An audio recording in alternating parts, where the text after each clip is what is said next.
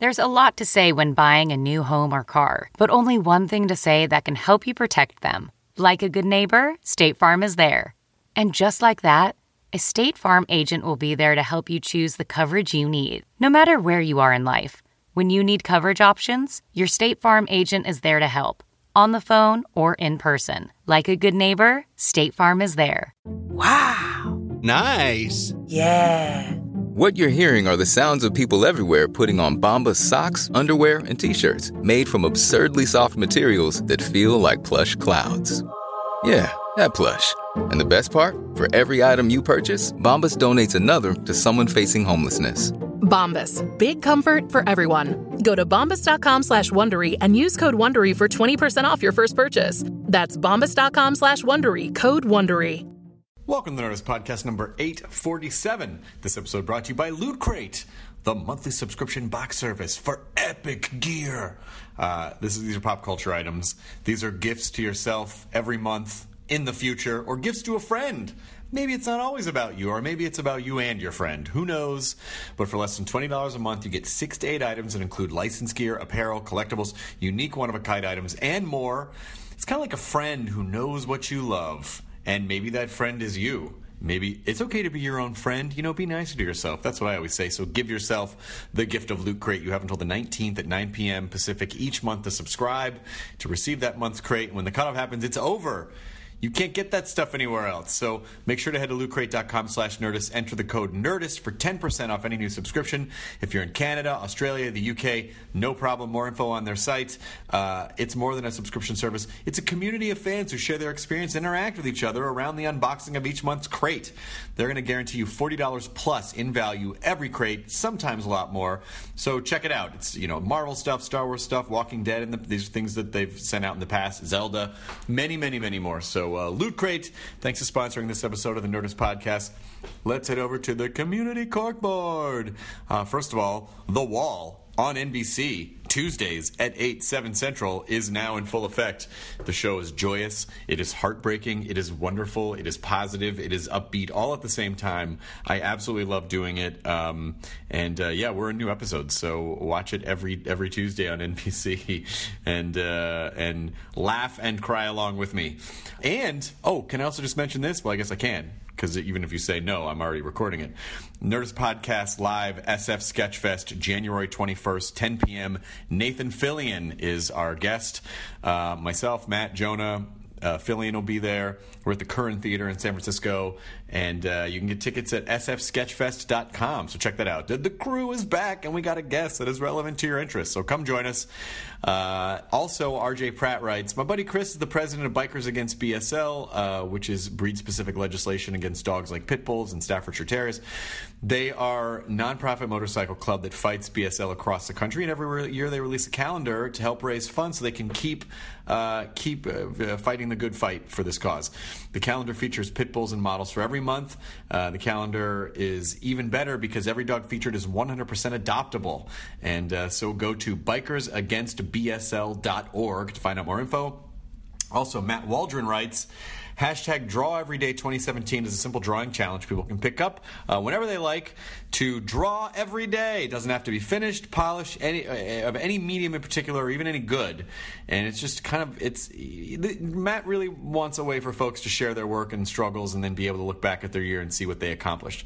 To find Matt, look him up on Instagram or Twitter. Instagram is Matt C. Waldron, O-N, Matt C. Waldron, and Twitter is also Matt C. Waldron. Or at The Beer Tourist. Hashtag any social media with Draw Every Day 2017 to find each other. This is a great idea, too, because sometimes you talk yourself out of the creative process, and so you go to do something, and then you go, oh, no, that's dumb. But you don't know that it's dumb. Maybe that thing might be dumb, but it could lead to something that's not dumb, and maybe it's just about greasing the wheels and keeping the machine moving. So, drawing every day is a great idea. Writing every day without judgment, just get it out. Doesn't matter if it's good or not. Don't judge that. Just put it out there in the world, and then you can figure out what to do with it. Or maybe it just makes you sharper or better or more engaged. But I highly recommend this. So, thank you, Matt Waldron, for making that happen. And this episode is Mark Hamill returning to the podcast. I do want to point out that we recorded this, I a day or two after the Rogue One premiere, so it was in early December. This was before we sadly lost Carrie Fisher, and I think she comes up a couple of times in the podcast, but I just wanted to point that out. I mean, it's devastating, untimely loss, and certainly I worshipped this woman. I got to meet her at Comic-Con this past year, or maybe 2 years ago, and she was every bit as wonderful as I'd hoped she would be, but so incredibly smart, so incredibly funny and honest, and certainly someone that I had always wished the schedules had lined up and we had been able to have her on the podcast, but still just weirdly empty by the loss of Carrie Fisher. So, as I said, this episode, Mark Hamill, who is just...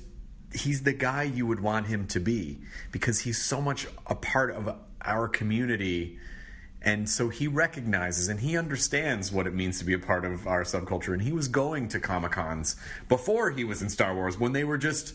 people would just bring crates of comic books to things, and you could buy some movie posters, but he's a phenomenal storyteller. He's so generous with his time and just such a warm guy.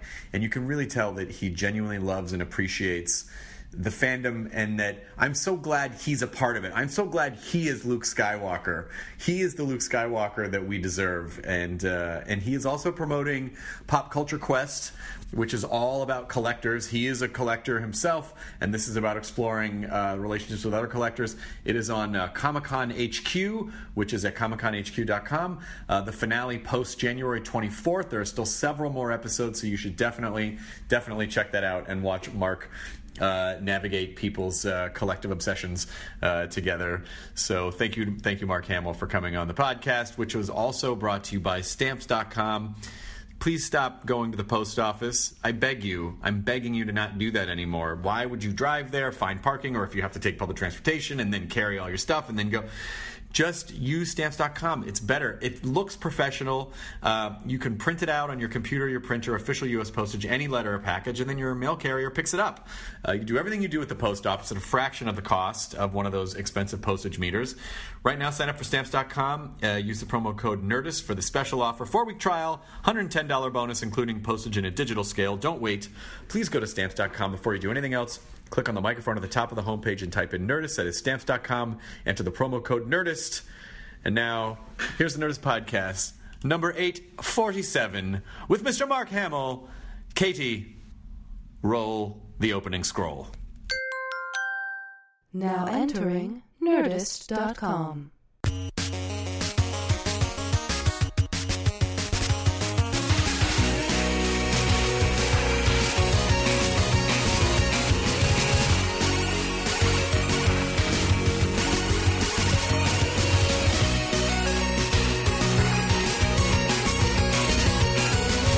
I've seen your phones for the wall. Oh, yeah. It looks unbelievable. The set alone is like so much fun.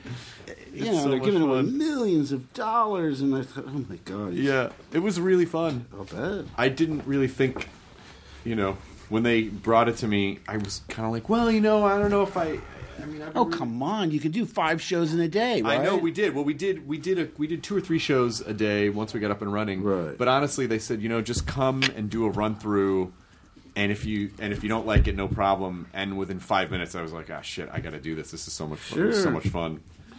One of the earliest memories I have, staying home sick from school and watching Bob Barker on Truth or Consequences. I was like 6, thinking, this has got to be the best job in the world. All he does is he makes people happy, he makes people laugh, he gives them prizes. So that was my initial thinking is, that's how I'll get into show business. You're going to do game shows? Well, it seemed to be something I could handle, And I just thought, I just loved it so much. This show, Truth or Consequences, started on the radio with Ralph Edwards, the guy who invented This Is Your Life. Yeah.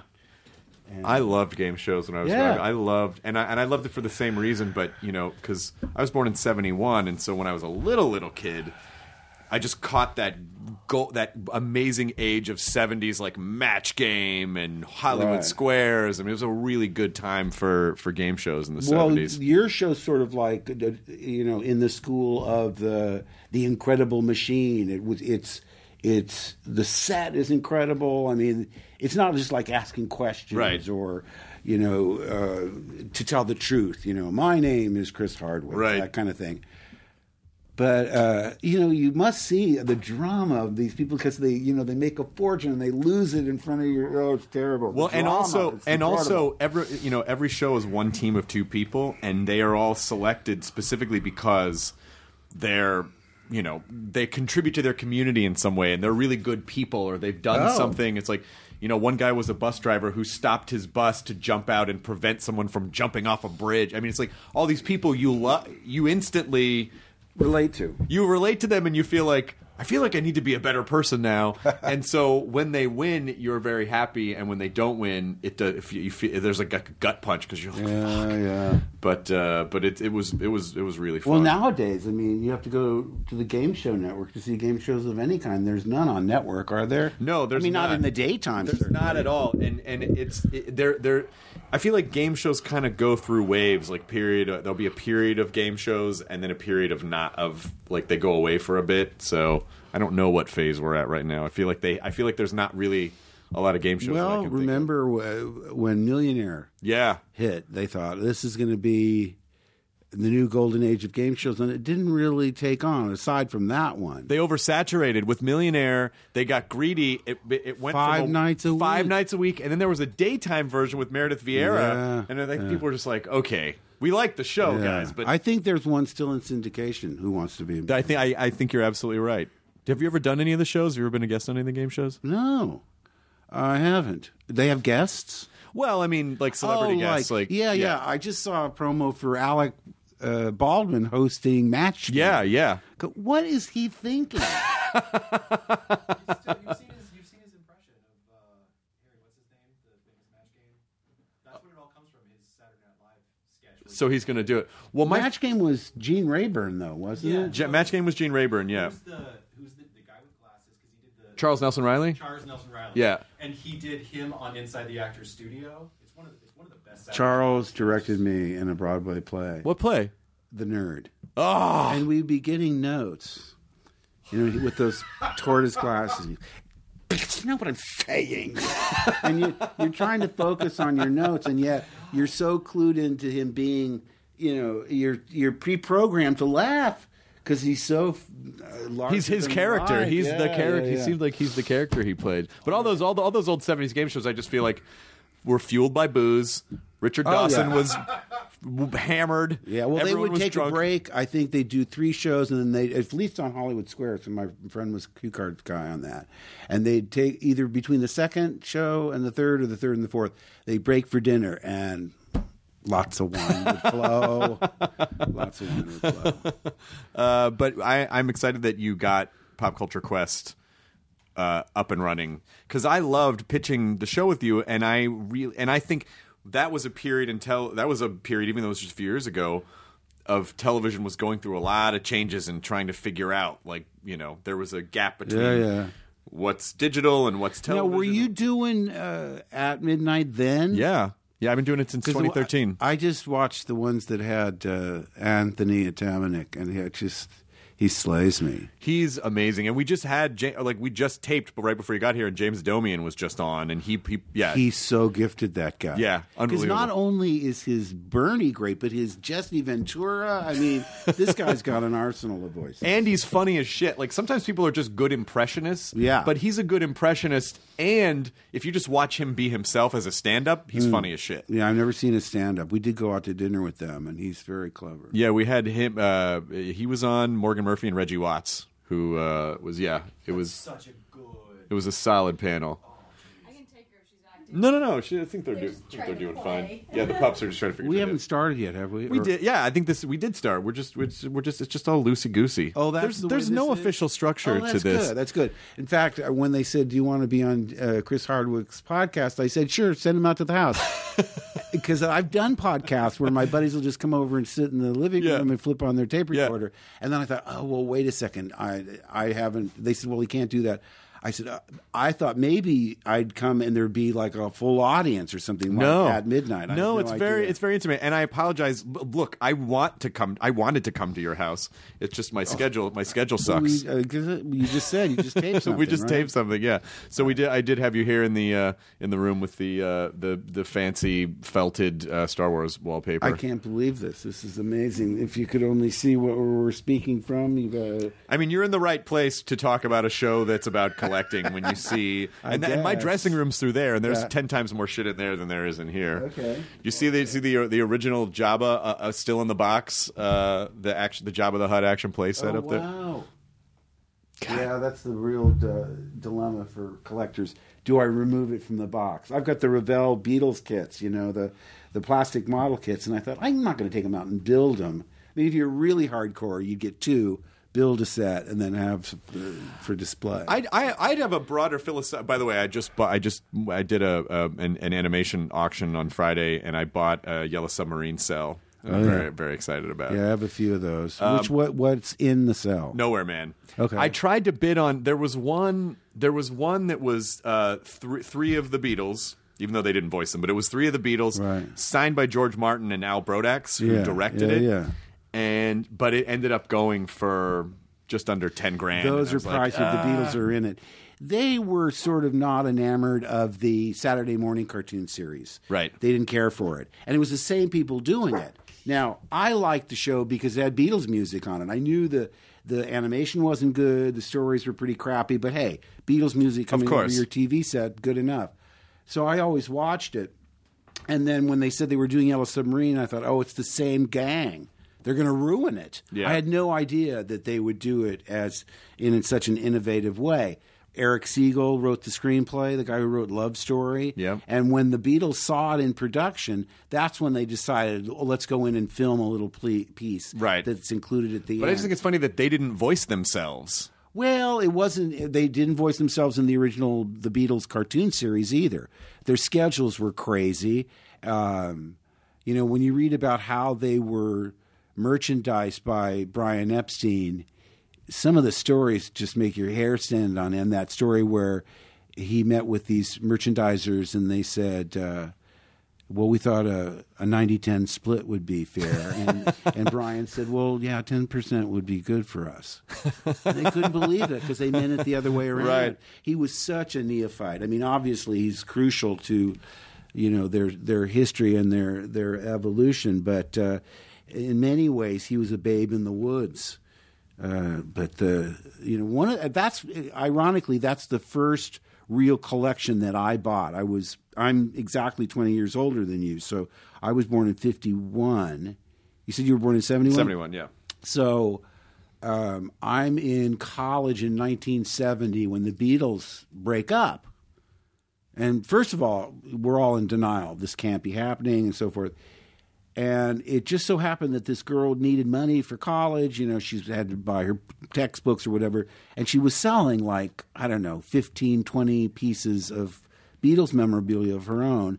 And it's ironic because we just found the actual list of what I paid for it. And it was about $117 for the whole collection. Oh. It was all the 4 bobbleheads, both lunch boxes and so forth. Any one item now is worth more than that. But the only reason I bought it was the realization had sunk in. They're never coming back. They're just gone. Right. And all those things that I had mocked before, because I was all about the music. I said, who would buy a Beatles Flip Your Wig board game? You'd have to be really mental to want something like that. And then, of course, they took on a whole new kind of aura, knowing that they were gone. So suddenly I became very interested in acquiring all the things that reminded me of them. So that was my first out-and-out collection that I bought. Many years later, I'm talking about acquiring big collections all at once. Because one of the reasons there's Quest in the title is it's kind of nostalgic for the old days, because nowadays you just go online and you Google whatever item you want. It's almost unrewarding because there's no effort at all. Right. I mean, we had to go to flea markets. We had to go to garage sales. We had to go to swap meets. There was real detective work involved. I used to go on location for odd TV movies or television shows, whatever, and you'd go to some place like in the Deep South, and that was a real advantage because you go to like mom and pop 5 and dime stores, off the beaten track, and you're not going to really find bargains in the big cities so much, but and then you go to location, you'd see a yard sale on the way to work, and ask the driver, can we stop on the way back? And that was part of the fun, the Quest aspect of it. With the Aurora model kits I bought, I remember the first day I walked into a 5 and dime store, and it was like rack focusing the Frankenstein monster model kit across the, just because my older brother, he built battleships and World War II planes, and it just wasn't my thing. I liked the concept of building something, and painting it, and the glue, the just the whole process, and then but there was nothing I was interested in building, really. Tanks. Who wants to build a German tank? He's kind of into World War II and all this stuff. Hitler did. Yeah, there you go. Hey, come on, you guys. But hey. What? We're just making jokes. You can never go wrong with a Hitler reference. Jokes? Come on. Yeah, it's not. Didn't say it was okay. So You know what? Fuck him. I'm not afraid to say it. Fuck that guy. All right. Sorry. Sorry, I didn't mean to take us off on a dumb joke tangent. I apologize. No. Mel Brooks said it's his job to make people laugh at Hitler for the rest of Yeah. Mel Brooks. If he can mock him and make him and the source of ridicule. What shocked me was how big a hit the Producers was in Germany, because they're so touchy about that subject. I thought the best joke on Saturday Night Live last week was it was Kate McKinnon playing Angela Merkel saying, in America you call it alt-right, in my country you call it why Grandpapa has to live in Argentina. I thought, that's a good joke. But so sorry I interrupted you. You were talking about getting the tank, and you were talking about what you wanted to build. Well, listen, this changed my life, because I was a Famous Monsters of Filmland kid, because they released all those Universal horror pictures in the late 50s for television, The Mummy and Frankenstein, Dracula, all of them. And I was mad for this stuff, so I read Famous Monsters magazine, and of course, to see this Frankenstein model kit, I heard celestial music. Now, it was only 99 cents, which, you have to, in those days it was probably the equivalent of $5 or $6 to acquire. And I didn't have it. You go to the mall with 15 cents in your pocket. You get a comic book and 5 pieces of bubblegum, you're good to go. But so I started building these kits, and I did Frankenstein, I did Dracula, I did Wolfman, I did Mummy. I did Hunchback and Godzilla. By that time, my recreational money was split. The Beatles had hit big, and I thought, well, I got to get into the teenage world, and I sort of left it behind. Flash forward to acquiring an Aurora collection from this dentist in Maryland was selling his collection of I don't know how many. I'd have to. How are you finding these people, by the way, in that day and age? I think this guy I found through Kevin Burns, who's a guy who directs documentaries, and he bought the Irwin Allen estate, and he owns the rights to Lost in Space and everything. I know him through Bill Mooney, but he told me this guy is selling his collection. The whole thing. It was $17,000, but it came in 3 big cases, and at the time it was like gulp, because that's a lot of money. Especially if you got kids that are going to private schools and they need braces or whatever. And I kept downscaling. I went from collecting Golden Age comic books, and I thought they're way too expensive. When you're at the point where your accountant is saying, "Did you get that Detective 40 into the safety deposit box?" It's right. There's no more fun. Right. You can't pass them around and show them. Say, "Hey, Chris, look at this ad. Look, Charles, don't be a 98-pound weakling," or the World War II ads, all that stuff. So it becomes like collecting fine art, or it's when everything is tied to the condition, you're in trouble, because then you can't handle it. You can't eat tacos, Right. read them at the same time.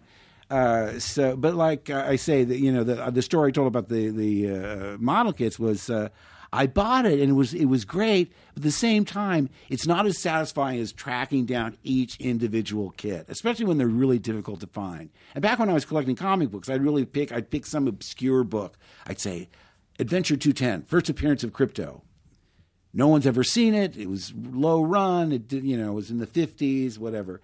And you wouldn't see it for years and years and years. This is back when I was going to Comic Cons on a routine basis. But eventually, when you find it, it's quite a thrill. But like everything else, I don't want to be the guy that goes, in my day, all that. No one. Listen, I'm already that guy, and I'm 20 years younger than you, so you might as well just be that guy. Because there's already such a... And it actually leads back into this broader philosophical question about collecting, which is, when the things that you're talking about... I back up a little bit. I went to a Disneyland auction a few weeks ago, right. And I was bidding on an original Haunted Mansion stretch painting, but one of the hand painted ones. They stopped from the attraction itself. Yeah, Ooh. They stopped painting them, I think in 1974, and they screen printed them. But I think before 1974 was when they were.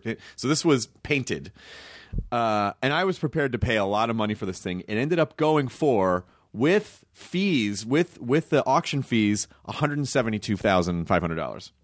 $172,500. Now, my friend Rob Zombie has one of the stretch paintings, and I told him, and he was like, "Fuck, I got that. I got mine in the '90s for like $3,000." It's the girl with the parasol over the. It's not the girl. No, the one that I was bidding on was the guy on the dynamite barrel. Okay. The one that Rob has is I think he does have the parasol on the high wire. So and you can see the roller marks on the side from where it stretches on his. But he's like, I paid $3,000 for mine. So now, of course, the internet has changed everything because you used to just be collecting against a bunch of other very specific niche nerds, and now you're bidding against the whole fucking world. So what is it now that people can collect? Because in those days, the things you're talking about collecting, they weren't made with the idea of these are going to be collected. They were meant to be consumed. And now I feel like so many things are done almost too aware of the fact that this is a collector thing. Yeah. Comic book, the multiple covers. What do you collect now? Like, what is there now to collect? And because I feel like a lot of stuff we're collecting is old stuff. Right. So does it make sense to collect anything contemporary? Well, it depends on where you're coming at it from. Like, I would never sell things that I bought. Some people do collect as investments. They're going to pay it and want to turn it over and get a profit, see? Or buy two, one for their collection and one to save and let it go up in value. Because we've raised a whole generation of kids that have that collector's mentality. I mean, part of the genius of the fun, anyway, of collecting comic books was that they were never considered anything that would go up in value. They were printed on the cheapest paper. They were meant to be read, passed around, rolled up, and used as fly swatters or to make that card table stop rocking. Which is why when they weren't used for that and were actually preserved, that made it extra special. Oh, wow, someone really the odds of yes, exactly. The odds of something that's that fragile lasting in such good condition for years and years and years. It's like the Mile High collection. They happened to be in a perfect setting. The weather was crisp and cold enough. It didn't get humid. It was stored in a dark place. So against all odds, this guy's collection looks almost exactly like it did when he bought it in the 40s. So, it's one of those things. I remember getting the boys. I'd always like to put, fill the Christmas stocking and then have a comic book sticking out the top. And one year it was the Beavis and Butthead Scratch and Sniff comic, and it was in a plastic bag. Did it smell like farts? The flash forward years later, and we're going through their closet. I mean, God knows. It must have been, like those, the Jelly Babies vomit flavor. But, years later, I'm cleaning out their closet, and I find the comics still in the bag. I said, "You guys, how come you didn't?" So I thought you were big Beavis and Butthead fans. Oh, Dad, it's a collectible. So they didn't open it, they didn't read it, and they didn't. Probably the smells go away after so many years. I would imagine. Yeah, exactly. So what can you do? But I don't know. I always tell people collect what you like. Like I say, if there's different approaches. You can, some people look at it like a business. That's no fun. I mean, if you want to collect that way, that's fine. Yeah. But the cells because I have a weakness for it's a very specific. They have to be original production cells. Right. I don't necessarily mind if they were trimmed down or not on the original backgrounds. I just but to a degree, I feel like, I want to kind of save these and I want to make sure they're okay. And I've been on a fucking tear with. I bought a Pinocchio and Alice in Wonderland and a bunch of Ren and Stimpies, and I even bought some Count Chocula and Frankenberries from the old commercials. 60s, well, Alan Maley was a special effects guy at Disney, who I knew in the early 70s, a friend of my brother's, and he said, when we wrapped production on Fantasia in the 40s, we went. And was complete, and we got the okay that it was a lock. It was completely finished.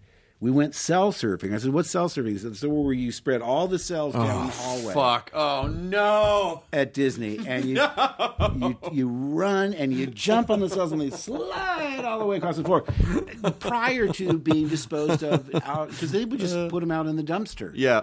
Now, I remember early going to the Disneyland in the 60s, and on Main Street they would sell cells. When I was like 10, 11, 12, I'm looking through these and seeing like, oh, look, this is from 101 and Dalmatians. That's the first time I'd ever seen a cell, certainly a cell for sale.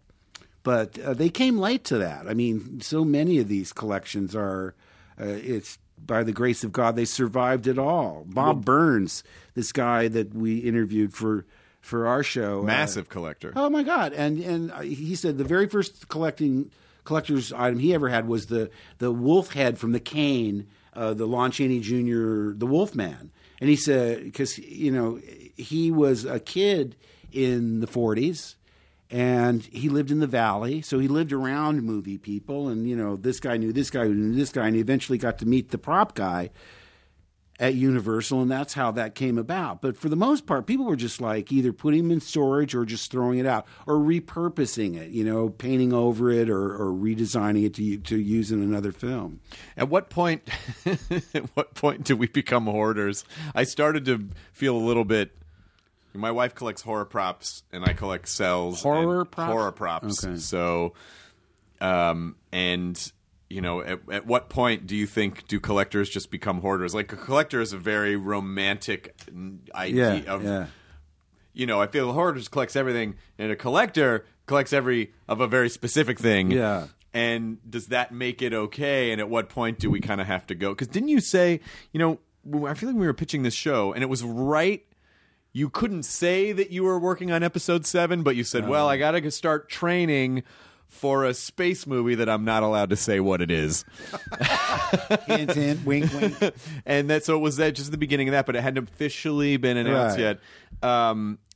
So at that time, I think you said, did you have a separate house or like a separate storage facility for all of your stuff? That was the signal that, Mark, you've got a problem. Because if you're renting storage space, and this is Port Hueneme, I live in Malibu, so it's like 90 minutes. Right. If you have to drive 90 minutes to visit things in a garage, I mean, it's really sad. Because the attic was filled, the basement was filled. I mean, we have one of the only basements that I know of in Malibu. And then it kind of I said, we really missed a chance when the guy next door moved out. We should have just bought that house. But we didn't think about it. So this, in a way, is a really selfish way for me to sort of fill that void of collecting without really acquiring new items. Right. Because I'm really interested in other people's stuff. I mean, the fact that you have what you've described tonight. I mean, those stretch paintings. What did they eventually replace them? Now, would they replace them with the same? Was it the same pictures, but they got too old or something? They replaced them with screen. They used to do in the old days. And the Haunted Mansion dates to the late '60s, but in the old days they were painted by hand, like actual paintings. And then in the mid-'70s, I think they became screen prints.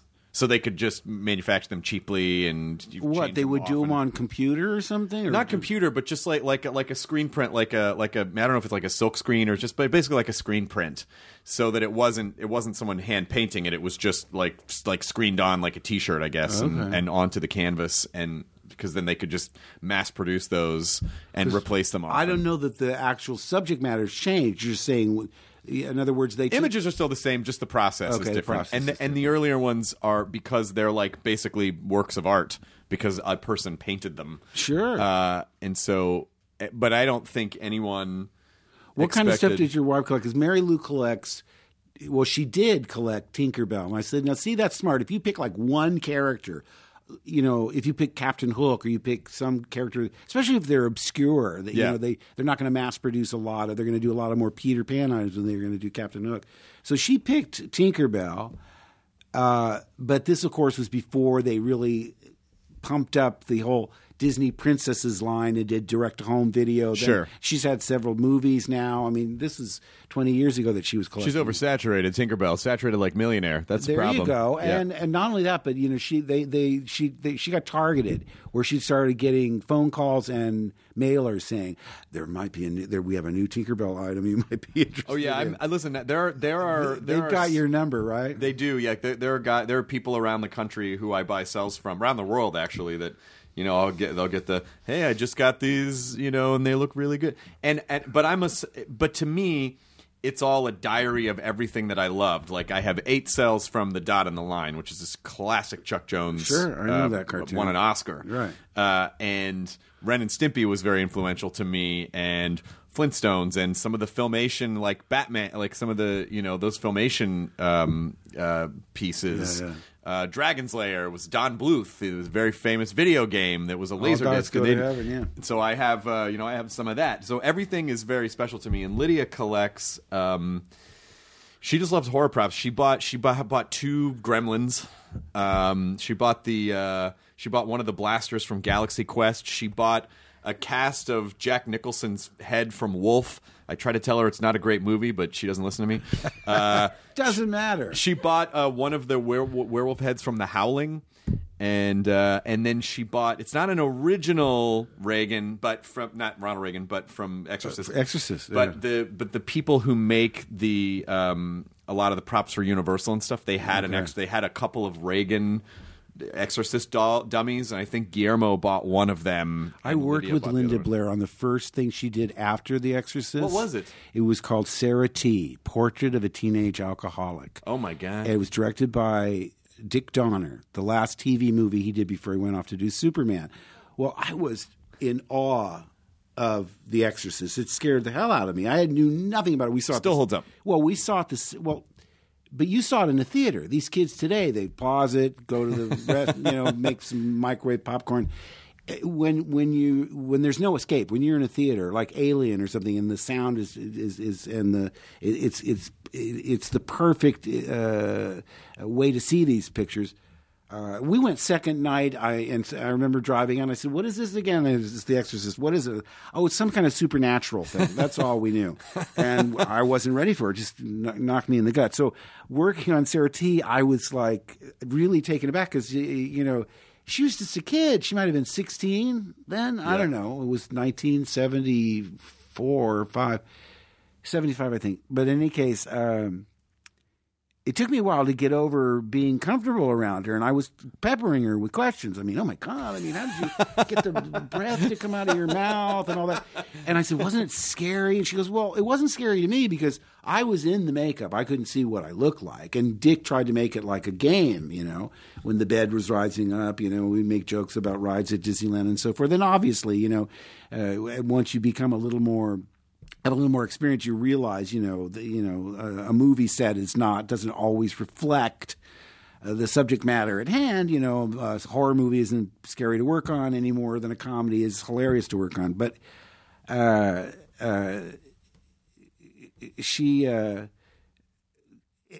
it was an incredible experience for me to see how, with editing and the script and just the way the pictures put together, I don't know what I expected. I don't know if I expected her to be deep and brooding or what. She's a kid. Yeah, she was just a kid. In fact, Dick Donner pulled me aside one day and he said, I'm going to have to ask you because, I could get her to laugh. I could tickle her funny bone and she'd get the giggles and she'd be no good after a while. So he said, lay off, But that's really funny though, because to me, and I mean this in the best way possible. It is such a sweet justice that this guy, who is such a great, real, honest to God nerd, a proto nerd, got to be in fucking Star Wars. Like the idea that you were this guy, that you were going to conventions and you were collecting and you were. That you get to be in this thing. How about this experience? You test for the movie with only 8 pages, and you can't figure out whether it's a parody, is it serious, whatever it is. And I tested with Harrison, and George was directing. And I'm peppering them with questions. Is this like a satire of, well, let's just do it and we'll talk about it later, which means do it and we'll never talk about it later. And I was trying to ask Harrison about it because he'd worked with him on Graffiti. I said, it's like funny, right? I mean, it seems to me funny. I mean, some of these lines are just crazy. People say, Hamill, you've been telling the same story for decades, but it's true. The line that got me, Chris, was we're in the cockpit of the Millennium Falcon, and there was true humor in it. It's like, hey, I did my part of the bargain. Now I'm going to drop you off and let you go. And I go, oh, and he says, if you'll just pay me the money. And I'm like, well, here's the thing. I'm not really sure I have all the money right now. And I remember the line, it never made it into the movie, was Solo looking at me going, I think I'm beginning to not like you. Which, so to me, I love that kind of, it's not overtly a joke, but it's just very funny. The line that got me, and it's not in the movie, and people, please forgive me for saying this over and over and over, because I can't forget it after all these years, even though the screenplay was the screen test was in 76. Trying to convince him not to drop me off and give up the whole thing, I say, but we can't turn back. Fear is their greatest defense. I doubt if the actual security there is any greater than it was on Aquilai or Sullust, and what there is most likely directed towards a large-scale assault. Now, I'm reading this in my little one-bedroom apartment in Malibu going, who talks like this? I mean, you can probably break it down. I did. It's like diagramming a sentence. But we can't turn back. Okay, I get that. Fear is their greatest defense. Yes, the intimidation of that huge space station is the best. I doubt if the actual security there on the Death Star is any greater than it was on Aquilai or Sullust, just made up BS planet names. So, and what there is most likely directed at a large-scale assault. Yeah, they're ready for an armada. They're not ready for some little pirate ship to slip through. So it really makes sense. But then to try and make it sound conversational, right. It's just cuckoo bananas. Like this is, if you were that guy and that's how you really would. I feel like if Luke Skywalker showed up to a party, people would be like, fuck, come on. Can you just take that down a notch? Yeah. Well, I mean, it's too bad of all the special editions. Oh, he's going to start rattling off the shit again. God. No, with all the special... He brings the blue milk. We got to invite With all the special editions, it's too bad that the Tashi stations cut out, because it's important for Luke's character, because what happens, I'm the only one who doesn't have an organic entrance into the film. The first time you see Han Solo, that's when you see Han Solo. First time you see the princess, etc. The only character that you don't see in the way it was filmed was Luke, because what happens when the robots jettison from the ship at the beginning, they cut to a long shot of Tatooine of Luke working on his evaporator. That's where you have the Gilligan hat with the goggles. People go, and the poncho. Well, where'd that come from? And he sees a little twinkle in the sky, and he gets out his macro binoculars, and he sees this thing, and he gets really excited, and he jumps in the land speeder, and he zips off to, basically it's the teen club. And what it is it shows that several things. It shows that Luke is not a cool kid at all. Right. Wormy's been out in the sun too long. The only other woman in the movie was Koo Stark. Of course, she's cut out besides Carrie. And she's mocking me. She's sitting on this other guy's lap. You can tell I have a big crush on her. But I mean, I'm like a geeky little kid. Right. And it's inferred that I've got my head in the clouds and I'm a dreamer and all this stuff. And another thing that I think is really interesting is Garrick Hagan plays Biggs Darklighter. He's the only one of the 4 actors that wasn't completely cut out. He's in the assault on the Death Star at the end, but he's in this Imperial outfit. And I'm like, wow, cool, So clearly, I have no political persuasions whatsoever. It's like, you're a Nazi, great, wow, exactly. And he says, well, come here, I want to let you know something. We go outside, and he goes, I got to let you know, the first chance I get, I'm going to jump ship and join the Rebel Alliance.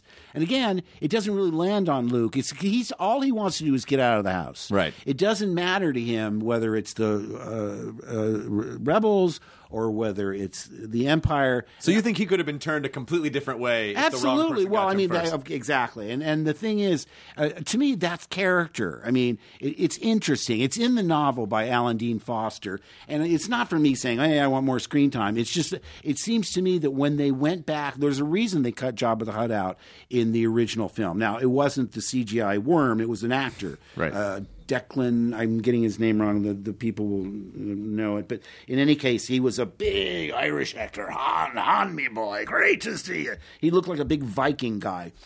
And you've seen the scene now because they've taken him and they've placed the CGI Jabba over him. Mm-hmm. And the reason it was cut out is because it's redundant. All the information you get in that scene, you've just heard in the scene before when me and Guinness go in and hire Harrison.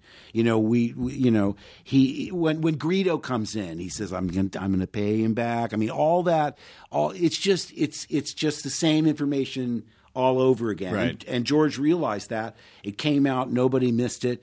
But boy, does he love CGI, and he had a chance. In fact, you know what he was most proud of? He was able to manipulate Harrison to make it look like he stepped over the tail. And he was rubbing his hands together. He was so delighted with that. So I mean, it's George's toy to play with. Because people say, don't you think it's too bad that they don't offer the original the way it was meant to be? Without all the changes and the special editions. And I'm torn because it's playing around with movie history. On the other hand, it's his to play with, But fans, and this is a very interesting, another interesting philosophical question is how much ownership do fans have over the thing? And that is something that I feel like is very much a part of the entertainment business now because of social media and how interconnected everything is, and everyone can express their ideas. Is how much ownership? Because I've hung out with George twice, and I feel like he is very different on camera than off camera. Off camera, he seemed a little more personable, but then when the cameras came on, he kind of didn't want to make an opinion on anything. And I think it's probably just because every time he says something, half of the people are like, "You're a genius," and the other half of the people are like, "Screw you." Right. And I just feel like, well, he can't. It's not really. Is it his anymore? Yeah, Do you think it's still his? No, I mean, I know in many ways I know he it's doesn't not. own it anymore. But it reminds me of talking about collectors. These guys that collected model railroad kits. I mean, usually they were parents because they're really expensive. You go into the basement, you go, holy moly, look at this setup. Yeah. And those things, it's like Walt Disney said, Disneyland will never be finished. And a lot of these model train guys, they're always putting in a new set of trees or a new depot station. It's always evolving. And I think George, to a certain extent, felt that way. And as the technology improved, I mean, I didn't expect them to wait, like 15, 16 years after Jedi to do the prequels. But he says now the only reason he waited so long is that technology wasn't there. Then he saw Jurassic Park and goes, now I can do this. But it's just interesting to see how the evolving life of this guy. Well, he said that I was part of an Omaze contest where someone bid a lot and money went to charity, and the winner, Nerdist put it on, and the winner got to have breakfast with George. And so I went up to the ranch, and it was me and George. I mean, like literally 5 people in this room in the main building in the ranch by his office, and he was very open, and they were kind of assaulting him with questions. But it was interesting when he got to, the guy kind of teased him a little bit about Jar Jar, and he was like, well, I mean, everyone wants to make fun of Jar Jar, but if it weren't for Jar Jar, there wouldn't be Avatar, So like he did take a lot of pride in the idea that they did make this. Yeah. But I've heard rumors that maybe this is more common knowledge. Well, Jar Jar was supposed to be the Sith Lord, and there was maybe and then also that David Fincher came in and did a version of Phantom Menace, when they were doing the editing process. And is that right? I don't know these things. I don't know if that's true or not. I do know that it got down to Richard Marquand and David Lynch to direct Jedi. Now, I didn't know who Richard Marquand was, so I'm going, oh, please let it be David Lynch. Please let it be David Lynch. Because I think the dark and the light go well together. It's like Lennon and McCartney. Sure. They complement each other. So right. If you have a guy that has a sort of dark, cynical view coming into Star Wars, which are very optimistic, bright, sunny kind of pictures, it's a nice fit. So, and he didn't get the gig, but he went on and did Dune. George, I don't know. It's tricky because I know it hurts his feelings. Obviously, you want what you like to be liked.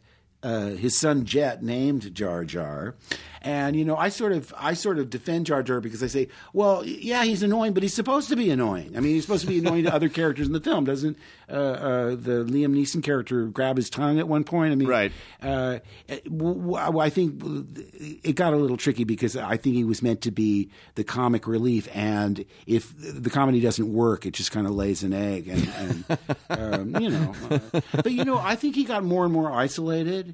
In the beginning, Marcia was there. That's his wife. She edited, in fact, won an Oscar for the editing on Star Wars. And I've said this before, but she would, she has his ear. I mean, there's pillow talk. So when he cut the kiss from the Star Wars, for luck, he cut that after a preview because it got a laugh.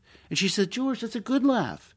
He says, no, because, right in the tension and all that, and everybody just laughed. She goes, yes, because it was so unexpected. It's so anachronistically corny. I mean, who does that? A kiss for luck. Remember? Yeah. It's so, to me, that's the essence of how retro that movie was in many ways. Because I'm reading this thing, I'm going, my gosh, Red River's in here, and pirate movies are in here, and the Dam Busters. It's like an amalgamation of all these great, Saturday afternoon movies that I loved as a kid. And going back to my decision at my screen test, I kept trying to get to what I was trying to get out of them is, are we sending up Mel Brooks style, maybe not that broadly, but is this like a sly satire? Because, I'm a Saturday Night Live guy too, so I'm thinking the only thing I did smart, I think, was since I couldn't get it out of either one of those two, out of George or Harrison, I just have to take what I'm going to do is I'm going to do it as sincerely as I can. I'm not going to comment or be ironic or wink at the camera. I'm going to do it as sincerely as I can. Now, it turns out that's the crucial decision. If I tried to send it up or be arch about it, who knows? I mean, it's funny you mentioned episode 7 because I was in the house one time and the whole family went out shopping. I found myself alone. I was on the internet and I came across the auditions. Now, I know they're extras on some of the DVDs, but I've never seen the movies on videotape. I've never seen them. I've only seen them in the movies. Oh, wow. So last time I saw them was when the special editions come out. Even then, I said, send me a DVD. And the kids all said, no, we want to see it in the movies. And I thought, oh, yeah, I guess I can see that. Because I wouldn't have seen him in the movies if it weren't for the kids. So off we went. But I thought, dare I look at this? Because I don't really like watching myself. I thought, well, nobody's around. And if it's really, if it's ultra ghastly, I'll just never talk about it again. I shall never speak of this again. Let's never speak. So I clicked on it. And what got me was that it was William Catt and Kurt Russell and Robbie Benson and me. And everybody was good. I mean, I thought every single Luke was a legitimate Luke who could have been perfect in the part. And I thought, wow, that almost must have been a coin flip in terms of who do you go with? Because, I mean, Kurt was sort of like, he's borderline. He could have been Han Solo as well, but he was great and sincere. Robbie was really sort of the most babyish of them, the most youthful and cute, I would say. And but William Catt, all of them. I mean, like I say, instead of saying, now that's why I got it, I thought, this is a mystery to me because, we weren't cast individually. We were cast as a set. There was one set of Han, Leia, and Luke and another set of Han, Leia, and Luke. Marcia told me that. And they never mixed and matched. And she said George was packing to go to London. He still hadn't made a decision. She took credit for pushing him towards his choice. But who were the other groups? Well, let's see. I know Terry Nunn from Berlin. Oh, my God. Was Princess Leia. I didn't know that. There was an actor named Will Seltzer. If you remember Mary Hartman. Yeah. In the first run of episodes, he played this curly-haired serial killer. He got out of the business. I hear he works in a bakery or lives in New England. I can't remember who Han Solo was. There's rumors it was Stallone, but I don't think so because Stallone was too ethnic. I mean, in his delivery. I mean, you could place him as I'm not positive.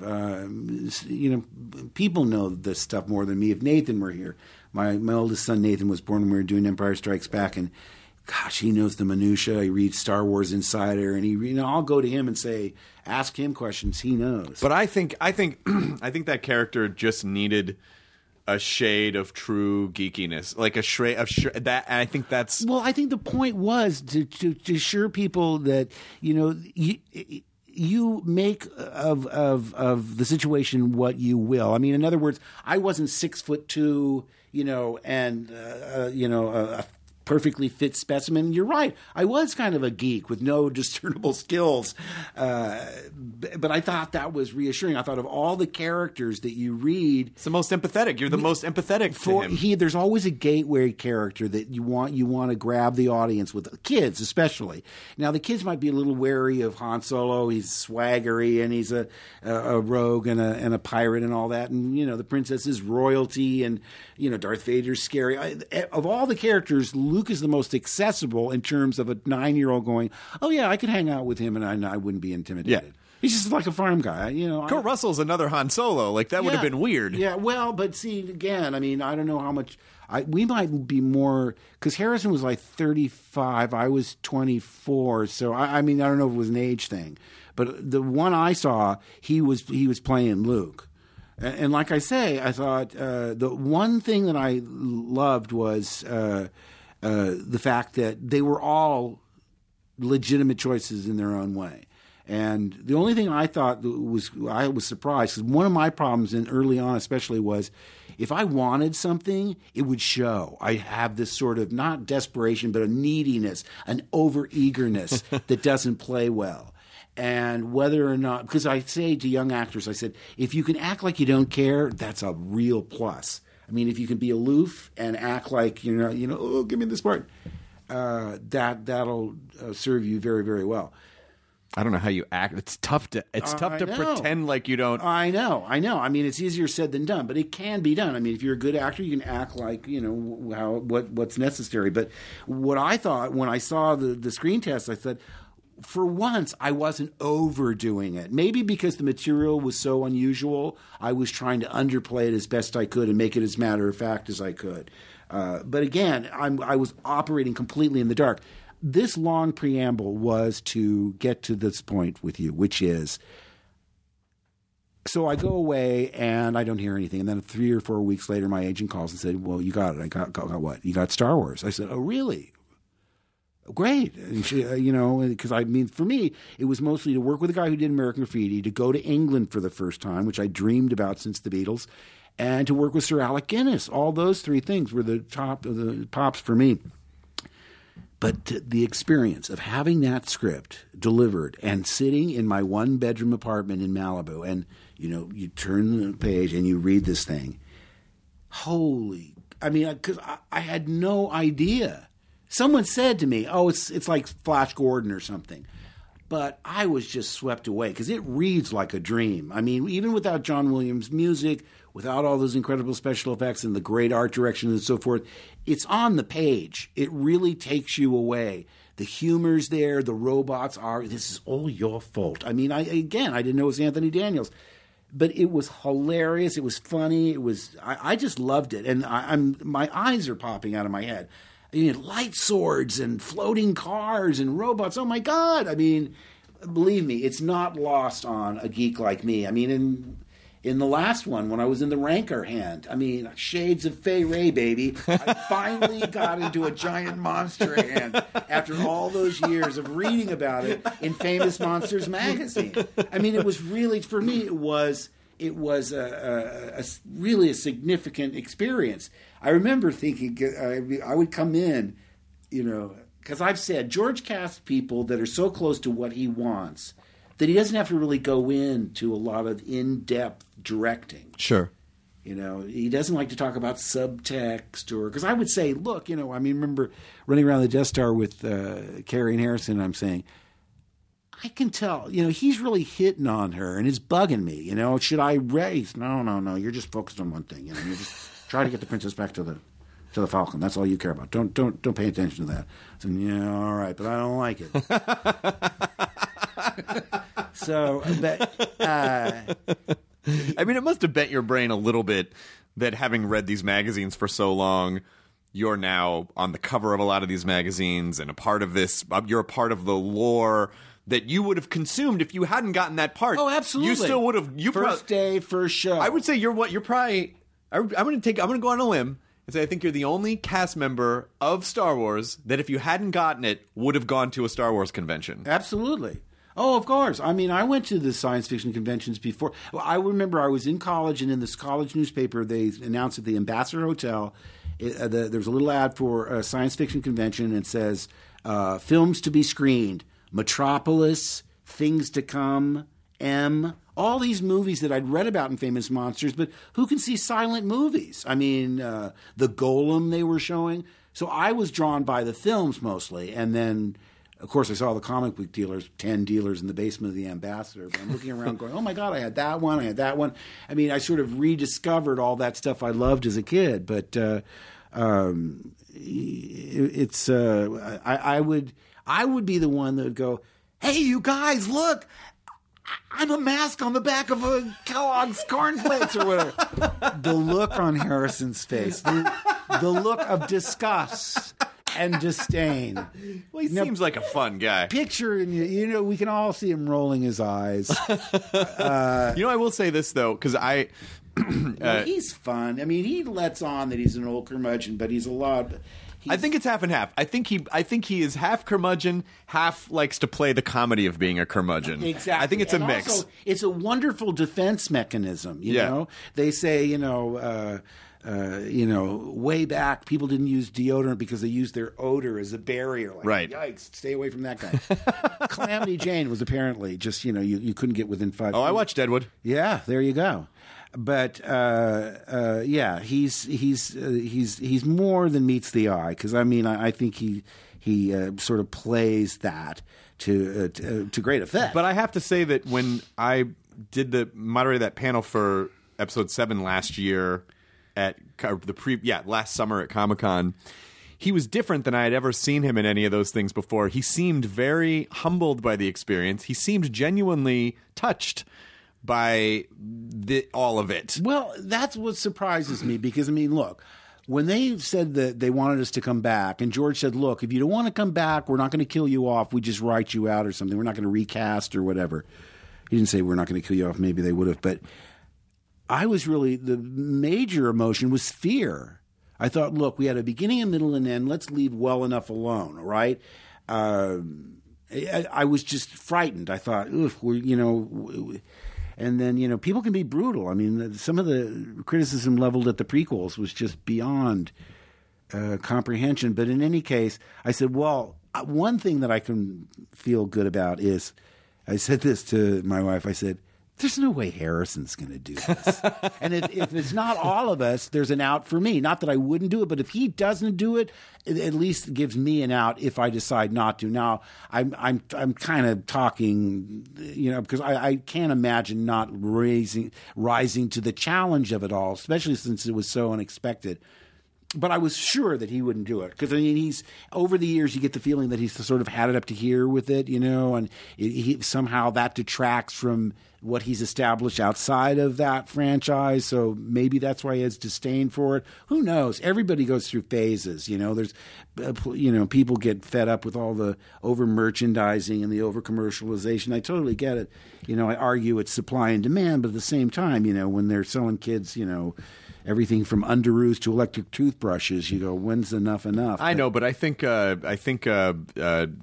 driving your plane into a golf course helps you appreciate life a little bit more. Maybe, you know, like, 'cause it seemed it was after the four most dreaded words over the phone. Hey kid, let's go flying. Actually, that's 5. But still, I begged him. I said, Harrison, please never fly again unless it's green screen. Because, he is so lucky. You know, if he had not had that golf course, God knows where he would have landed. And it didn't deter him. He's totally, back to flying. And it's, just something he likes to do. Now, just for fun, he could have jumped. What an amazing opportunity to jump out of that plane crash and go, did you see a Titleist? Like, what a great, to like sit everyone playing golf would have been like, or fucking, no one would have believed it. Harrison Ford just crash landed a plane at the golf course and he asked if he was playing a Titleist. And we were like, come on. And what are the odds? One of the people playing golf was a doctor. Yeah. Oh, who would have guessed? Exactly. Does he know about your impression? Actually, I heard he one time said, "Hey, God, it doesn't sound anything like me." Because I don't officially do Harrison Ford per se, but what happened was I think I was on probably Oprah or something, and what I was trying to do was tell a story about how I learned I only learn in stages what kind of movie it was. Like I say, from reading it to seeing the artwork and going to get my wardrobe and learning, who's going to do what. And so I had already been to Africa and done all the desert stuff. And then I came back to London and Harrison came over and we worked with him and we did the scene with Guinness and meeting him and Greedo and all that. And then Carrie came over, I remember. She was the last one over and we started doing all the stuff, rescuing her on the Death Star. And one day I was saying, and I was telling this story on a talk show. So like I say, I wasn't really, trying to do an imitation of Harrison. I was just trying to give an impression of his demeanor and how I learned how he's so wise in a way. I really wish he would, in some ways, he should be a director because he knows everybody's parts and he knows how he wants you to do your part. But at one point I was saying, oh, wait a second, George, isn't this is after the trash compactor, isn't it? And he goes, yeah. And I said, well, my hair should be all like wet and all messed up with schmutz and, it's all, it looks too and Harrison turned and said, hey, kid, it ain't that kind of movie. If people are looking at your hair, we're all in a lot of fucking trouble. And a light bulb went off where I went, of course. Yeah, you make it as realistic as you can. You make it, you try and deliver those absurd lines as sincerely as you can. But he's right. It's so stylized. It's a leap of faith. I mean, you don't have to. But that was a real turning point in me saying, yes, of course you're right. Yeah, because he said, hey, if they're looking at your hair, we're all in a lot of trouble. And he couldn't have been more right about that. Well, I saw it in the theater with my dad. Mm-hmm. And I did not, one time, until you even just said that, it didn't occur to me. His hair should have been messed up because of the trash compactor. Yeah. Well, I admire these, the fact that you could have seen it, you didn't know much about it, right, when you saw it? I knew nothing about it because it was in a time, well, first of all, I was 6. Right. And second of all, it was just a time where people didn't know everything about everything there wasn't that was social coming media. out. You'd see a trailer for a movie and the trailers were were overly expositional. This summer, a movie. What happens when they were? You used to watch a trailer for that. Watch a trailer for like the Westworld movie. A robot. They explain tell you the whole pretty fucking much, plot. yeah. Because there was just no other. How else would people know what it is? And so I had no. Well, part of the reason we couldn't really do a trailer is because the special effects weren't ready. So they didn't know what to cut together. And I was with Carrie in Westwood. It would have been. See, it opened the summer of 77, so this must have been in March or April of that year. And we heard a trailer was playing at one of this Westwood at the Avco, one of the Avco Embassy theaters. I know which one it is. I can see it in my head. I don't know the name of it, but maybe the Avco Embassy. In any case, we went up to the box office. And of course, nobody knew who we were. We say, excuse me, we're two actors that are in this movie that you're showing a trailer for, Star Wars, and we really love to see the trailer, but we don't really want to come see the movie. And she got the manager, and we told the manager, and believe it or not, he said, "Sure, come on in." Oh, that's great. So, and that's all we were going to do. We were just going to watch the trailer. So we go in and watch the trailer. Now, there's nobody that loves a good. I love guys in the audience that holler out something funny. They did a whole Seinfeld about it, if you could land it just right. And this guy did. He made a comment that was so funny and yet so frightening to us at the time because the trailer was like they had to cover up the fact that they didn't have many special effects. So they had this sort of heartbeat thing going, boom, boom, boom, boom, somewhere in space. It could already be happening. They're coming in too fast. Boom, boom, boom, boom. They would cut from this, to fantastic action. It was the Wookiee in the cockpit. Already a dog man with headphones on. It's not 2001, right? But then they would cut back to cover up the fact that they didn't have a lot to show with this voice and that boom, boom, boom, boom. And the conclusion was 1 billion light years in the making, and it's coming to your galaxy this summer. And there was a big explosion. And with perfect timing, after the guy says, "And it's coming to your galaxy this summer," the guy goes, "Yeah, and it's coming to the Late Show about 6 weeks after that." Well, he got a huge laugh out of me because it was so perfectly timed, so funny. And then I thought about the implications. Ooh, it's a really crappy movie. I hope you found that guy after the movie and was like, "Hey, shitbag, huh? Who's at the Late Show now?" No. All right, good. Yeah, I mean, look, everybody's entitled to their own opinion. It's because I have people come up to me and say, "I have to apologize. I really don't like Star Wars." Like, I'm going to take it personally. Well, why would anyone have to come up to you and say that? Like, this is what the synapses that fire in people's brains. Like, that's Mark Hamill, and I think I'm just going to have to go up and be honest with him about this. He deserves Mr. Hamill, it. you were terrible in the picture. I don't appreciate what really you do. Don't like was not a fan at all. And I don't see the appeal, quite frankly. I just feel like this young boy's hair would have been more messed up after the trash compactor. And that ruined it for me. It took me completely out of the picture. I never came back. Now, Aunt Beru's Blue Milk. I would love to get the recipe. That's a movie I would watch. I don't know why people feel like they gotta, it's like, hey, I think sometimes people said they go, a guy like this, people are always stroking his ego. He needs someone to keep it real. Yeah, let's level this guy. Hey, man. Yeah. Let me just drag you down a few notches. Was not a fan. Apparently, you're in a movie. I didn't see it. Yeah, I don't see movies. I don't like them. Yeah. It's just funny like watching people's brains fire off in specific directions where you go, yeah, that you were compelled to do that for Or they a just reason. apologize and say, "I haven't seen it." They don't say they didn't like it. Right. They just say, "Ooh, I'm sorry, I haven't seen it." But like you're going to go, "How dare you? Oh, you're the one. You'll get her out of here. Guards. Yeah, exactly. Yeah, I don't know. But I do have to... I have the embarrassed... I wasn't going to bring it up, but I have to. What? This is my apology to you. Because... And I hope you never got this email, but I got married in August. And someone... And I thought I had your email from when we were pitching the show, but I didn't.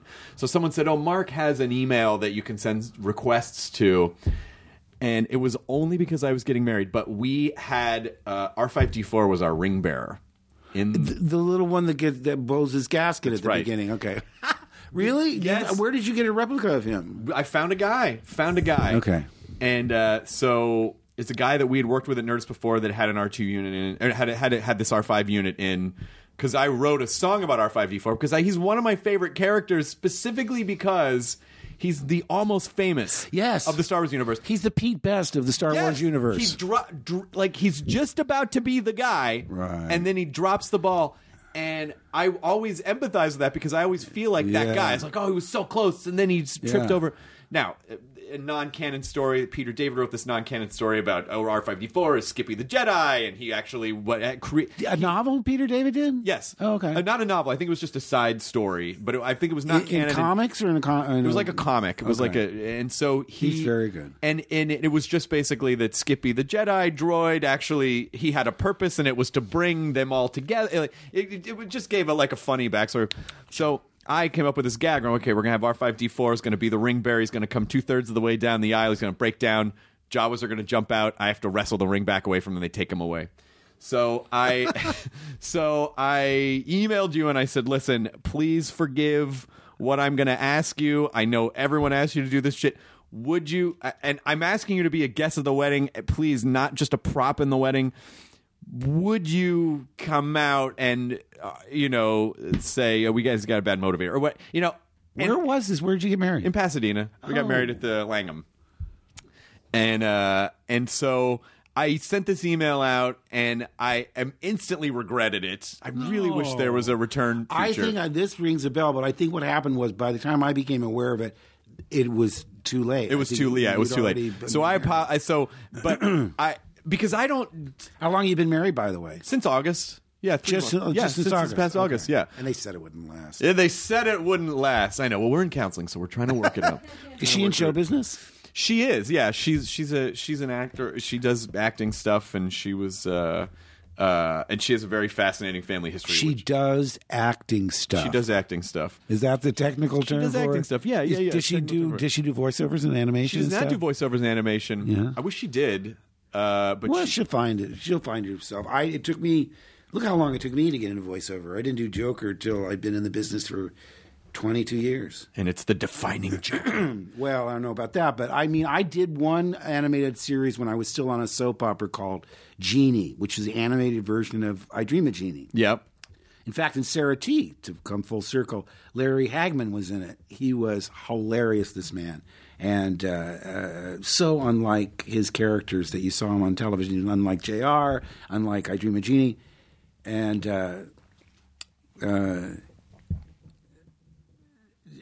just a hilarious guy. And now I forgot why I brought him up. You said you did this animated series. You said Sarah T. Yeah. Well, I had to tell him. I said, hey, guess what, Larry?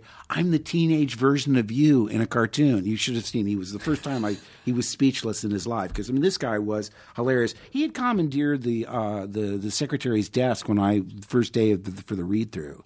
And when the guard called up and says, Mark Hamill's here, he goes, Mark Hamill, never heard of him. Get rid of him.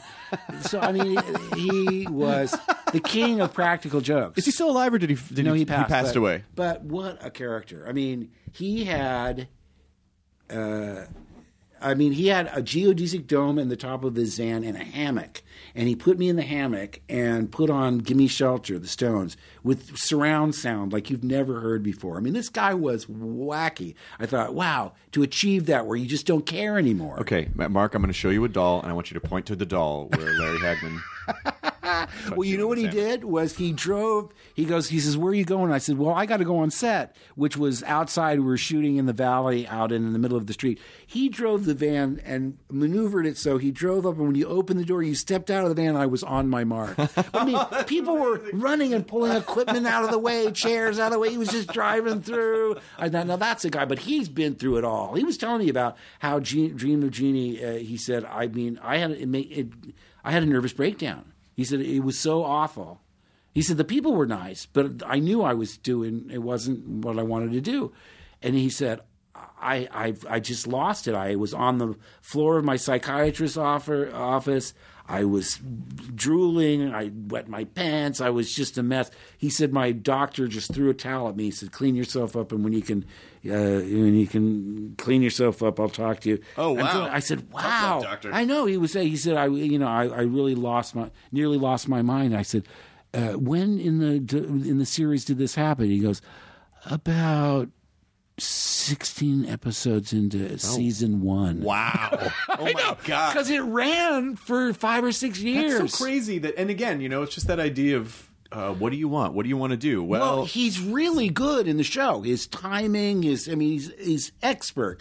Comedian, and straight man and so forth. And Bill Daly, he said, was great, and Barbara Eden was fine. All the actors and so forth. I think he was Mary Martin's son. She was Peter Pan, and she was like one of the icons of American musical theater. So I think in a way he felt like he had let his mother down. He should have done, who knows? Some actors get into the business, think they're going to do Shakespeare.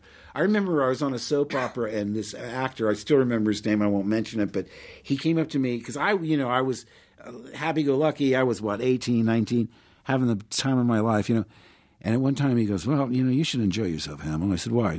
Because in 10 years, you're going to look like an old kid. Oh, Jesus. You're going to be pushing 30, and you still look like a teenager, but you're going to be a teenager with crow's feet, and it'll be all over, so save your money. And I thought, and I didn't want to show him that it really got to me when I said, well, I'll cross that bridge when I get to it. But I thought, wow, what a thing to say to somebody, because I think it was he wanted to bring me down in the sense that I was having too much fun. Right. And I was too carefree for his liking or whatever. And so the fact that I'm still going, doing all these things that I love, whether it's cartoons or comic books or pop culture quests, it's like pinch me. I couldn't believe it. I mean, things keep coming back. I never thought I'd go back and do The Flash 20 years later. Oh, you were so great on The Flash, too. I never thought I'd do the Wing Commander, the Chris Roberts game. He called me up. He said, I said, are you doing Wing Commander again? He goes, well, we can't call it Wing Commander, but it's a new version. It's called Star Citizen, and what a cast! It's Gary Oldman and Ben Mendelsohn from Squadron Rogue One, Jack Houston, and it's just a great cast. And we got along so well. And with games, it's not like you read a script and, plot it all down. You just can't do it. It's just too complicated. He's like my guru. He's my seeing eye dog, and I trust him implicitly. So I said, look, if you want me back, I'm coming back. But again, who knew? Who would ever expect? When they called me about The Flash, I said, well, John Wesley Shipp and I are basically the same age. He's in prison on the show, wrongly accused of his wife's murder. So since he's a contemporary of mine, I'll be a cellmate. I'll be the prison warden. I'll be, who knows? And what do they want me to play? They want you to play the trickster again. I said, are you kidding me? It was dangerous trying to get into that one-piece unitard 20 years ago, much less now. I mean, let's make it age-appropriate. I don't want to make a complete fool of myself. But I'll tell you, Andrew Kreisberg and Greg Berlanti are the guys that are the brains behind that show, and they're so smart. I mean, even because I was watching the show before they asked me to come back, just because I like John and I wanted to see how they used him. And I thought, this show really grabs you from the start. I mean, I love The Flash. I think it's they're so smart in the storytelling to have at least at the time, have the father wrongly accused. It's a hook that it compels you to come back week after week. We didn't have that in the 90s Flash. Were standalone, so. It's really smart storytelling. I mean, you get to do. I mean, it is. You have. Not only are you a part of. You make the nerd experience better for people. Interacting with people. You're the perfect person to do what you do, but you're also such a part of it. And I think it's just it's so gratifying. Because when people reject, whoever it is, Harrison or whoever, when they, I mean, I can understand. It's like, okay, they get that. But when someone actually legitimately embraces it and goes, hey, I can't believe I get to do all this crazy fun stuff, that makes it so much better for the audience because hey, I would love it if I got to do that. And he's basically just me, and he's doing that. Well, and the thing is, like when I was doing Batman, Kevin Conroy never read a Batman comic book in his life. And and you don't have to have that background. It makes it a richer experience if you do. But he wasn't a comic book guy. I mean, the fact that I knew all this stuff, because when I first did Batman, they didn't give me Joker. They gave me a part because I said I really want to be on the show, and they let me be in the Mr. Freeze episode Heart of Ice. But I went in with my nerd flag flying, and I said, are you going to do Ra's al Ghul? Are you going to do Hugo Strange? Are you going to do episodes where there's no villain? So I was all over the place, and they were like, whoa, you've got the part. Relax. And then later they asked, do you want to audition for Joker? And I'll have to tell you, one of the reasons I talked earlier about being needy or showing your wanting the part, I went in knowing that it would be a public relations nightmare for them to cast the guy who played Luke Skywalker as the Joker. They just couldn't do it. Remember what happened with Michael Keaton before everyone saw how wonderful he was? Right. They just flipped out. Oh, my God, he can play the Riddler, but he can't play the Batman. He's Michael Keaton. So I was, what I'm saying to you is that I went in really relaxed because I said, I know I can't get this. So because of that, I'm going to make them really regret that they can't. Yes. And I was really relaxed. I just come off about 9 months in Amadeus, where Mozart, one of his characteristics is he has this ghastly laugh that takes everybody aback. Exactly. So, but you can play with that. You can't play with the dialogue, but doing 8 a week, I'd play with the laugh. I get notes from the stage manager saying it's getting a little Jerry Lewis tonight. So I did, okay, dial it back. Salieri! Yeah, no, but I would play with the laugh because all it had to do was startle people.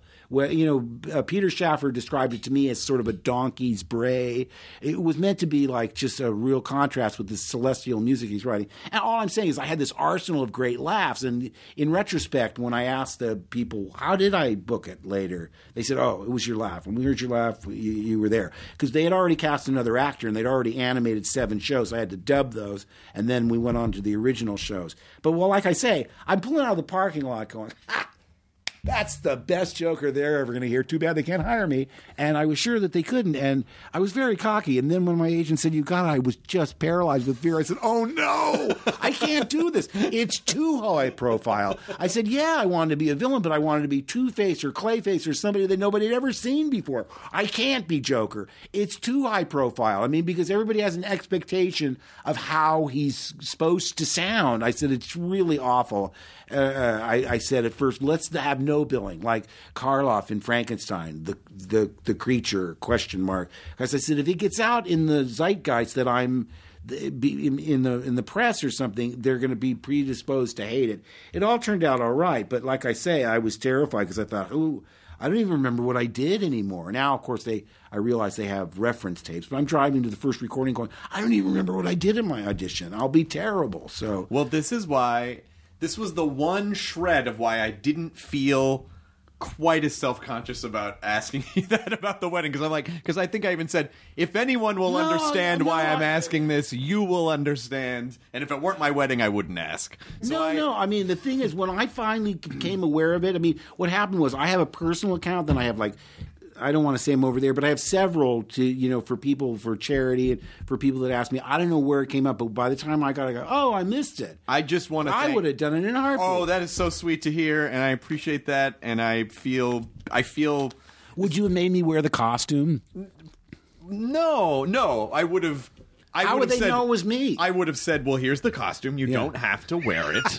Oh, that's the way you would have shamed me into wearing it. No. You know what? One time they asked me to be on Saturday Night Live, not to host, to be in one sketch, which could have been cut, but I made it to air. It was Sting was hosting.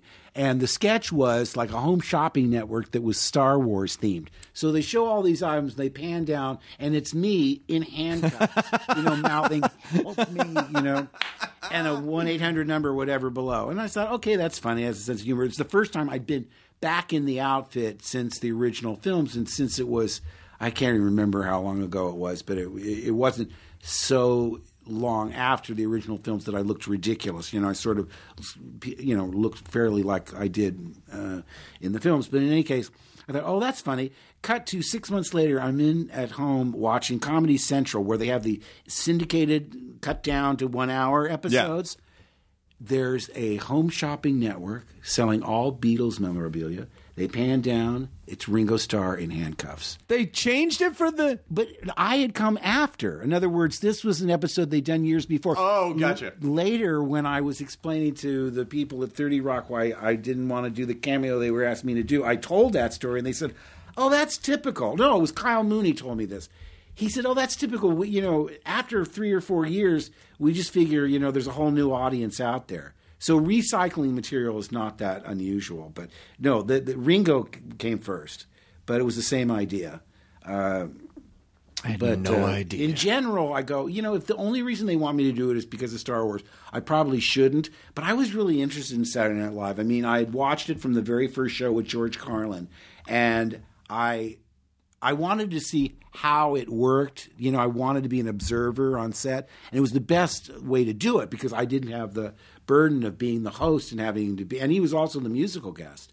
So I was only in one sketch. And as they told me, Lorne might cut it between dress and air because if it doesn't work, he'll cut it. Right. And then you won't be on the show. And I said, that's okay with me. In fact, either way, I'm good because the only reason I wanted to do it was just to be on set and see how – that show. Studio 8H. Yeah. And boy, I'll tell you, I wouldn't, in many ways for comedians, that would be the gig to get. But it's so competitive and it's so, everybody's jockeying for position. Yeah, it doesn't sound fun to me anymore. When I was young, it sounded fun because I was obsessed with the show. But as I got older, I'm like, it feels like it kind of feels a little toxic. And they work so hard. Yeah. And, they go to the Saturday night party and they leave at dawn on Sunday morning. And I think they come in Monday late afternoon or at least Tuesday at the earliest. And it just goes on and on. I said, I don't know how these people do this week after week after week. No wonder so many of them have crack-ups. A 90-minute show a live 90-minute show every week is fucking crazy. Yeah. But we should tell people, well, first of all, so when this is done, I'm going to give you my email if you want to come over and see the collections. And I'll tell you, you can totally cut this out. I was really sorry I lost you because, when I was pitching this show, during pitches, I said, Chris is a better host for this than I am. Oh, come on. I would be perfectly happy to be a producer and let Chris host this. Oh my God, stop it. Seriously. In fact, one of the reasons I came up with that puppet, I'm trying to maneuver into, because I said, should we have like a really sexy 22-year-old girl co-host? My wife said, no. I said, okay. But how about if I want to get a Mr. Wizard kind of vibe going. Mm-hmm. We should have some like kid from the neighborhood who's like an Uber collector, wide-eyed and innocent. And I said we could find an actor. I'd like to find a real kid, but we'd probably be smarter to get somebody that is already predisposed to be in the business and so forth. But then when you started getting into shooting hours and the erratic schedule and all that, I said, well, we're going to have to build a kid. We can't have a real kid. We'll just build a kid. And Dan Marino from Greg the Bunny and Warren the Ape came on for us, and we're very happy. But at the time, I said, we've got to have a devil, and, the devil is here and the angel's here. So I want to have a real innocent wide eye. Golly, that must be worth a lot. My uncle said that, I want a guy like that. But I wanted like a real cynical, hey, kid, come here. I wanted one of those dealers that couldn't care less about the items. Puff, puff. Yeah. Just the meanest. A lot of those guys, because, they're based on real people I know, but they have encyclopedic knowledge. They can tell you that's issue 184. It's the headlights cover, 1954, Steranko art. They know everything, And I thought we should have the yin, the yang. We should have the young, innocent kid. We should have the culture vulture, the guy who just has disdain for the fans. I said, it's kind of been done with a comic book guy to a certain extent on Simpsons, but there's so many different types of those guys. The trouble is, budget-wise, they said you have to pick one. And I agonized because I thought, well, if I pick the cynical guy, that puts me in the position of being the young, bright-eyed, innocent guy, and it's, I want it to be age-appropriate. And plus, it's pretty cynical. Let's go with optimism. Maybe if we do more, we'll get the cynic in there, but we went with the optimistic young young characters so that I could be the wizened old man that I've grown into. Did the show pretty much stay intact from what we were pitching at the time, which was you like finding stuff for collections? And... To a certain extent. I mean, we're still even trying to find ourselves. I mean, I said, do we ever talk about value here? No, that's sort of Antiques Roadshow. I sort of wanted to have lots of eye candy. I love cereal box art. I love comic book ad art.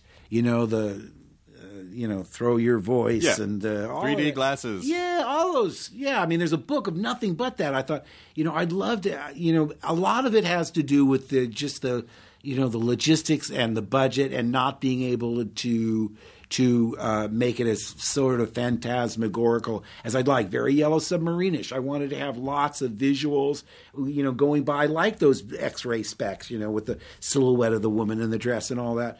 I also thought at one point, Dan, the guy who operated, when we were still thinking of doing the Culture Vulture, I said, we should do a pass on this after the fact, like Mystery Science Theater 3000, where we just criticize everything. And I thought, well, that's tricky too, because then you're putting the people that are the collectors. I don't want to ever make fun of them. That's not my intent. I just thought it would be fun to be. It's sort of like hedging your bets, because I thought, after doing a show, we should it'll be like almost like a DVD commentary where we criticize ourselves. Yeah. So I mean. But everything's a work in progress. This was sort of an experiment. We did 10 episodes. I'm happy we got them done. I mean, we'll just have to wait and see what happens. But I don't think it should ever be any one thing. I think every episode should maybe have an identity of its own. So this is on Comic-Con HQ. Yeah. And people can go there and subscribe and watch the show. I have talking points because the thing is, for the most part. This is to the delight of Chris's producer, I see. But Mark Hamill reaches into as well. The thing is, I mean, Katie's probably. I'm going to tell you something. What Katie's doing right now probably involves fantasy sports. Is that right? So, are you on some sort of fantasy sports site right now? Or are you playing solitaire? Are you on a fantasy sports site right now, Katie? I just checked. God, I knew it! I knew it! I knew. Oh, I'm so sorry. I forget there's a suite. There's all these notes, but the thing is, I just go where they tell me to go. And I mean, I got so far along where I didn't even know this wasn't on television till the last minute. Pop Culture Quest airs every Tuesday on Comic-Con HQ. Pop Culture Quest is a docu-style series featuring authentic and inspirational stories surrounding the most impressive, awe-inspiring, and historic pop culture collections in the world. I travel inside pop culture's vaults to uncover why we are so fascinated with collecting, what our collections say about us. I've been a collector all my life and have been collecting comic books, toys, lunchboxes, all right, that's records, enough. But you did great telling where to see it, because, like I say, I had no idea. I said, what channel is this on? Oh, actually, they said it's on Comic-Con HQ. I said, yeah, but what number on the satellite? They go, oh, it's not on satellite. And if you're international, it's on Steam. It is? Which is great, yeah. Who knows what Steam is? Steam is a huge gaming community. It's Valve. It's Valve's indie gaming community. Talk about huge gaming community. When Chris Roberts called me up, he said, do you want to come back and do more? Because this video game now, it's not like Wing Commander. You can fly to different planets, and the technology is so far advanced from what we did. But he said, I'm raising money online. And I'm sort of familiar with Kickstarter and so forth. And I said, how much have you raised? And at the time, since it's more, but at the time he said, $120 million. Jeez. $120 million online? I'm trying to get like $8 million to do Black Pearl. I mean, what's going on? The thing is, he has such a passionate following with these gamers are very loyal. If they like what you do, they're there for you. And boy, I mean, I was shocked. Like I say, it's gone up since then. But I practically dropped the phone. I was expecting him to say, we've got $11 million. Well, you should tell people know that you want to raise $8 million to do Black Pearl. Well, I mean, I do and I don't, because I thought, I pitched it in the traditional way, and I thought, if I can't sell this in a traditional way, especially on something that's less than $10 million, would I really want to ask fans to send their money? I mean, I wanted to see if I could sell it in a traditional way, and we'll just see. All right. Well, Pop Culture Quest is available at Comic-Con HQ. Thank you for having me. It's a pleasure. And like I said, I'm going to give you, and you can come to the house and you can see collections and I feel like I don't know why. Well, I should give you my actual email address that I go to every day. Yeah. That'd be great. These things go through this one over here. No, yeah, that'd be fine. And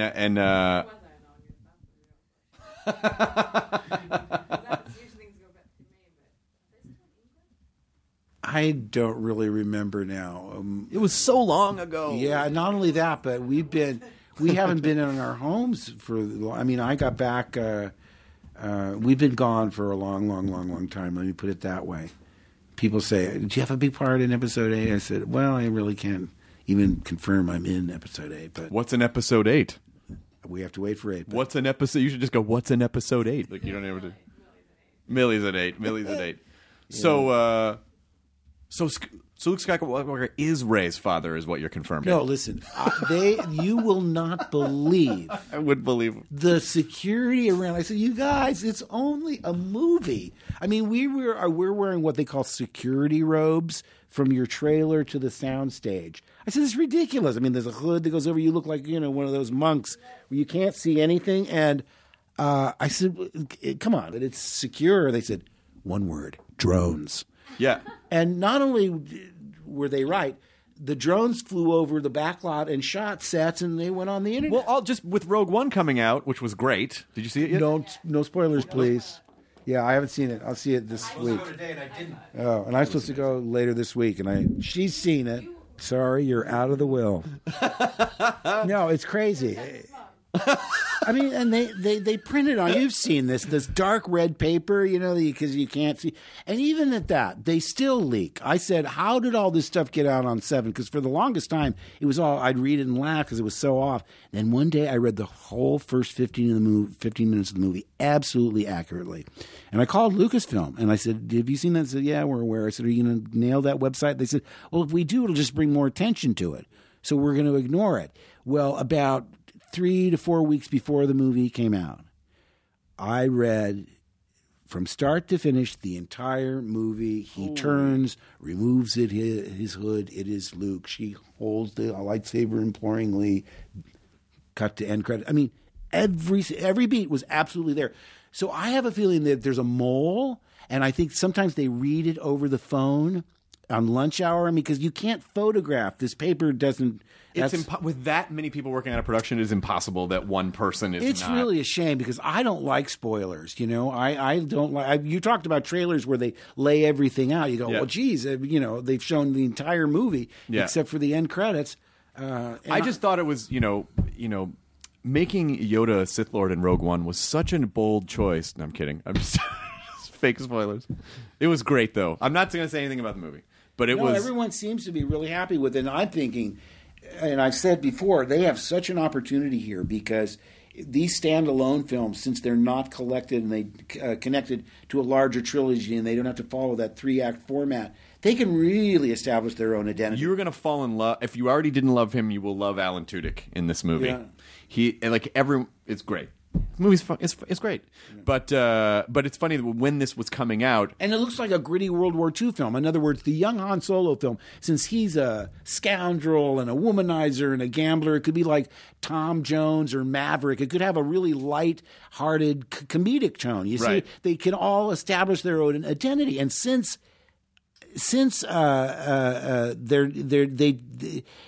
they're independent films. And after we finish this podcast, I want to tell you the worst 5-word spoiler in the history of cinema that Gareth Edwards told me. Yeah, I will, because he can't hear. I would really like to be surprised. I want to be surprised, too. That's all. I could not believe it. First of all, I don't say, can I come on set? I never visited the prequels. I said, if George invites me, I'll come. And he never invited me. So I'm over there doing 7. At some point, they say, oh, they're doing Rogue One. And Gareth... Oh, is that what it was? Whatever. I was at Pinewood, and someone said, oh, they're shooting Rogue One today, and Gareth would want to meet you. Do you want to meet him? I said, yeah, sure. It must have been in advance, because I remember I wore the Godzilla T-shirt just to suck up to him. Nicely done. Yeah. Very nice. That sort of olive green one, which is really cool. But anyway, so if I'm invited, I'll go. Because, unless I'm working on it, I don't want to feel like I'm in the way or anything. But I can't go any further. I'm going to have to tell the rest of the story off. But I did say to him that same thing. No. That I said to you is that it's really exciting when you can do standalone films that don't have to really connect in a large way to the movies you've already seen. Well, yes, and also it's characters that they don't have to be as precious about. It's like I think in Episode 7 when Han dies, that's where I thought, oh, well, Chewie's going to go into this crazy Wookiee rage that they've always teased. Like, you don't want to upset him. He's going to go into beast mode, and you're going to see this ridiculous, and he's going to rip people's spines.